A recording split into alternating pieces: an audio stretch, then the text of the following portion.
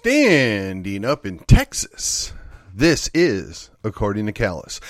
This is going to be a special response episode coming to you on a Saturday. Now, typically I only make Saturday episodes if I'm trying to catch up for something that I missed during the week or something particularly interesting comes across. So this morning, I had an opportunity to review Robert West's podcast. And if you, again, as I put on my personal page, if you don't know who this guy is and what he's doing, what's wrong with you? No, you need to. You need to check it out. He has his own podcast that he does on YouTube. I think he's doing them once a week. He's on episode 63. And he takes some time out to talk about the Paxton impeachment and a possible Phelan censure. So, I know the guy. I've talked with him many times. I respect the heck out of him. I would maybe request a little more nuance in some of his commentary or breakdown. And I don't think he's got it wrong. I'll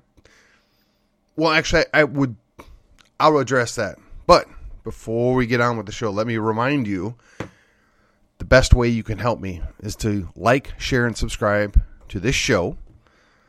My labor of love for both the city of McKinney, the county of Collin, and my beloved state of Texas. And yes, I am one of those damn Yankees, but I am converted. I am a Texian. I am a Texian by choice. And much like the Volunteers, this is our Alamo, and I'm here with you to the end.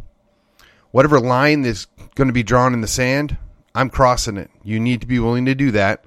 But each person has their own line and makes their own decision, because I'm not going to commit anybody to anything that they're not willing to do freely on their own. All right, so I'm going to be also upfront as we go on with the show here. Upfront, I don't agree with the entirety of the podcast.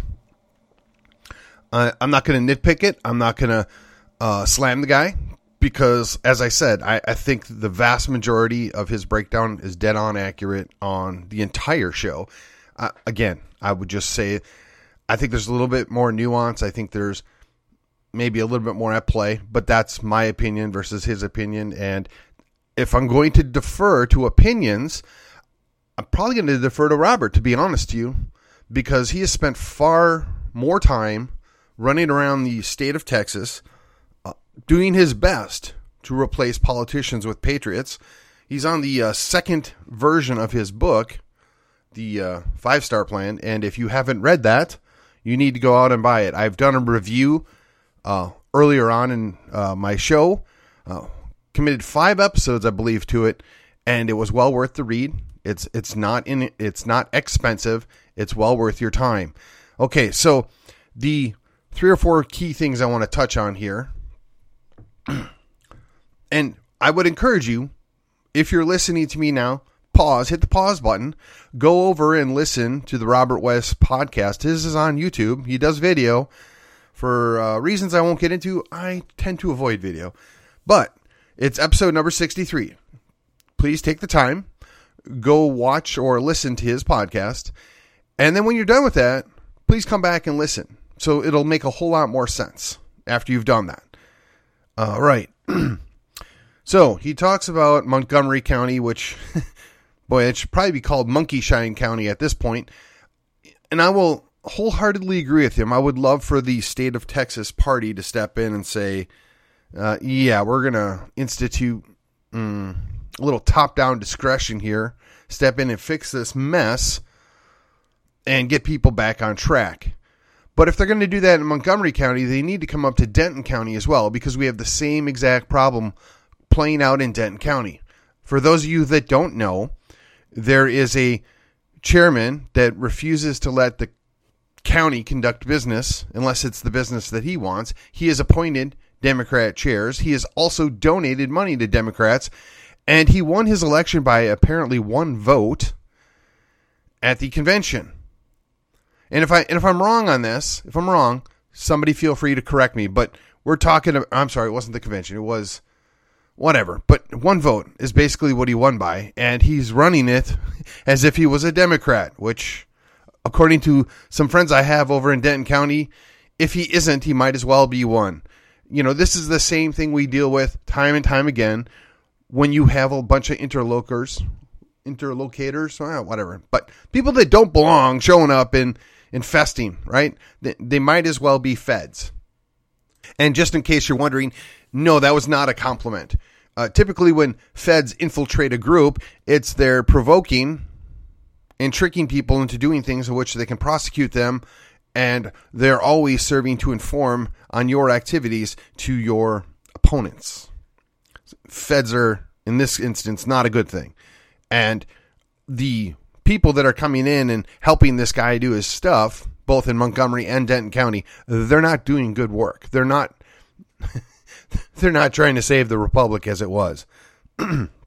Okay, so that aside, let's talk a little bit about Collin County. Now, I missed the shindig last week. I had injured myself. I was not really able to go out in public.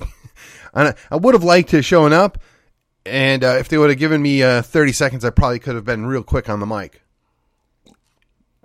It's as simple as this. You got what you paid for.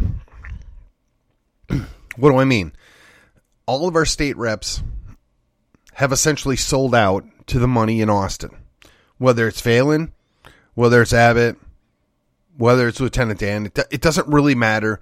They go down there, and usually within one term, sometimes two, they decide they're no longer working for we the people, and they go to work for the Austin interests. Unfortunately, even when they do that, they can do just enough to consider themselves conservative, right? Sell that party line. They do just enough to keep people off their backsides so there's no primary challengers. And honestly, they're going to have so much money, it's near impossible to challenge them. However, Robert West correctly points out that if the party will just have the courage to follow through with a censure, maybe that'll open up a can of worms. Maybe that'll make it plausible. Now, again, I want to state for the record, I am a member of the party in good standing. I am both a precinct chair and a member of a couple of different committees. One of those committees that I participate on is the Rules Committee. Now, the Rules Committee is supposed to receive ahead of time any resolution or rule change to be submitted to the Executive Committee ahead of time so that we know what we're going to talk and make sure that it gets put on the agenda for that night. And to be fair, if you live in a county that is a captured operation, Montgomery and Denton County, that is impossible. However, in Collin County, whether all the precinct chairs are going to agree on this or not, this is friendly territory. Our party is largely unified on we want a conservative, liberty-loving vision to be implemented both in Austin and at the county level. And by and large, we agree on that. Now, some of that implementation or the personalities behind it are different. They may vary, and that's okay. So I imagine I guess it's in a week. In a week or so, we're going to get a number of resolutions for censure or for perhaps a vote of no confidence. I look forward to seeing those. It'll be interesting. And you know what? It doesn't need to go to the Rules Committee because they're going to just vote to set aside the rules to address it that evening. And I'm fairly certain the rest of the party leadership in Collin County is well aware of this, and we will allow for adequate time. It's going to be fun, ladies and gentlemen. It's going to be fun. And I'm sure we'll have to go to executive session because, once again, we don't want people that would seek to undermine our work present when we do it. And by that, I mean Democrat plants. Oh, I'm sure there'll be fake Republicans there, but, just like churches have fake Baptists, we have fake Republicans. It's part of life. You move on. All right. And I believe Robert West is also correct that there are, with very little effort, at least 3 violations that could reach the level of a Rule 44. Now, what's interesting is whether or not our executive committee is going to go after Phelan and all of our reps or just Phelan. I'll wait to see. But I haven't seen or heard anything on the Rules Committee as of yet. But again, it's fun. Let's do this. Let's get it done. So kudos to Robert for speaking the unspoken. All right, now this is a little bit more contentious topic here. We have to deal with the idea of Paxton and Phelan and which is worse or problematic. And I will say, without a doubt, I wholeheartedly agree with his analysis of Phelan. And the sad thing is Phelan is at least nominally better than Bonin, and Bonin was nominally better than Strauss. But if you're starting with somebody that hates you and you're then dealing with somebody that's just mildly displeased with you, I mean, that's not much of a positive step forward, right? But again, take it for what it's worth. All right, now on the Paxton deal. Now, I live in Collin County, and I've had the pleasure of meeting both Mr. and Mrs. Paxton. I think quite highly of both of them. I voted for both of them, and I support both of them.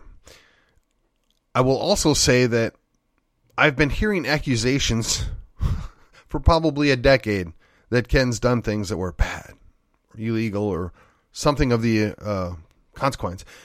The feds have done nothing with it. The state, which I guess there's no huge surprise, but the state has largely done nothing with it.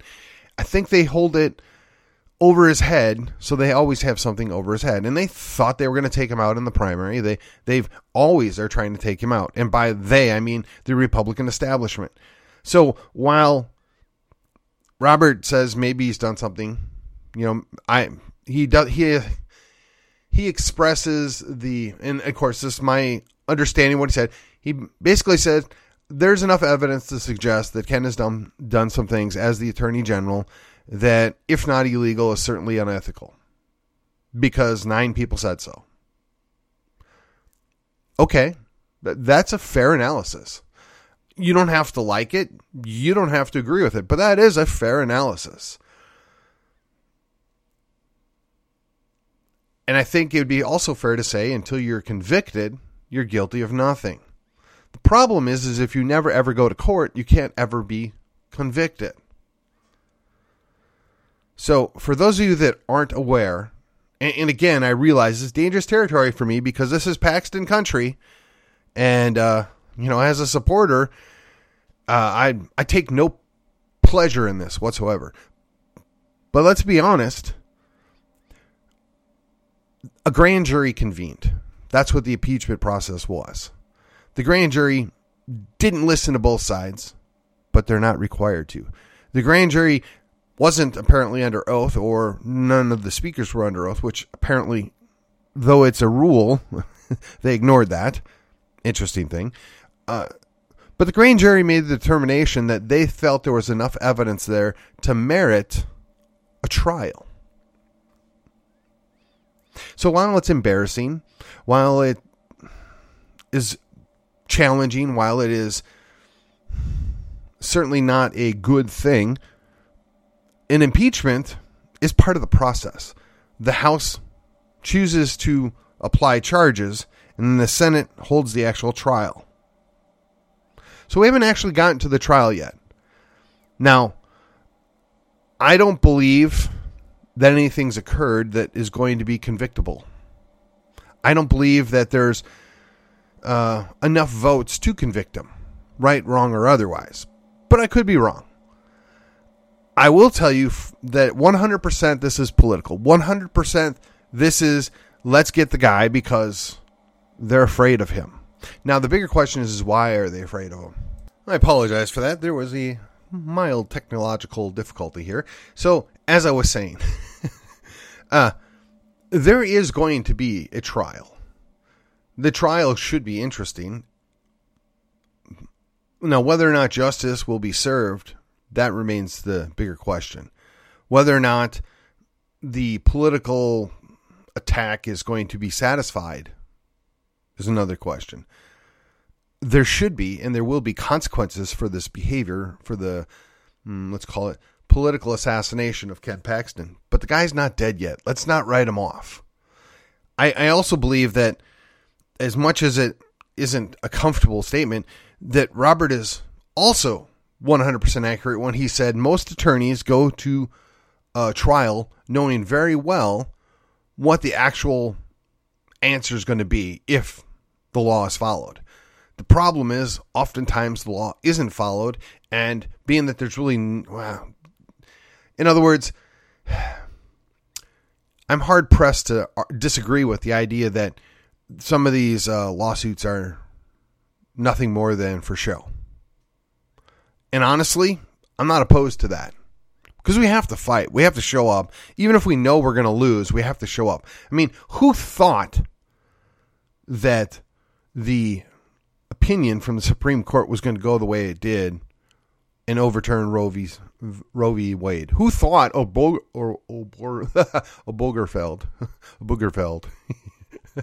the sodomy law stuff was going to get flipped on its head like that?